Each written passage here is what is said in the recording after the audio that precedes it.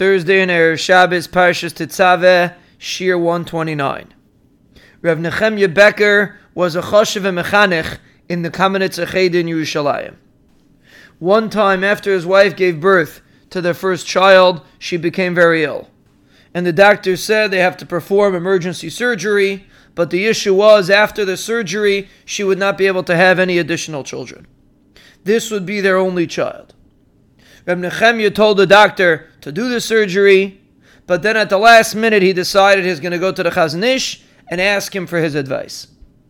He traveled from Yerushalayim to Bnei Brak, and at that time, which was in the mid-1900s, it took a few hours to get to Bnei Brak.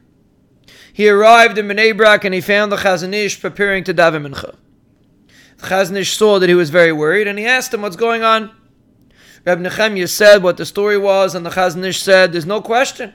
It's pikuach nefesh. You have to listen to the doctor and have the procedure done. As Reb Nechemya turned to leave, the Chazon Ish asked him if he daven mincha yet. He said he didn't, and the Chazon Ish told him, come daven with us. After the tefillah was finished, Reb Nechemya turned to leave, and the Chazon Ish stopped him again. Tell me the details of the story again, the Chazon Ish said. Reb Nechemya repeated the intricate details of what was going on, and the Chazon Ish told him, go home, you don't have to do the surgery. Everything's going to be okay. Reb Nechemya asked the Chazon Ish, didn't the Chazon Ish just say that he should proceed with the surgery? What changed? The Rav just said it's pikuach nefesh. The Chazon Ish said, that was before mincha. Now I'm telling you something else because it's after mincha.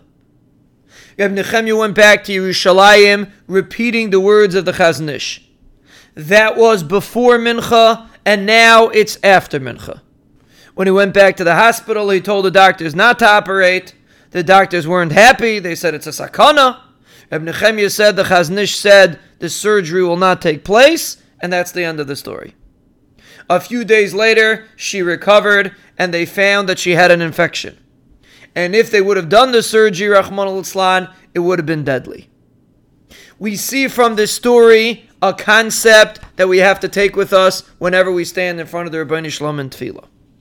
That was before mincha, and now it's after mincha. It was a regular mincha.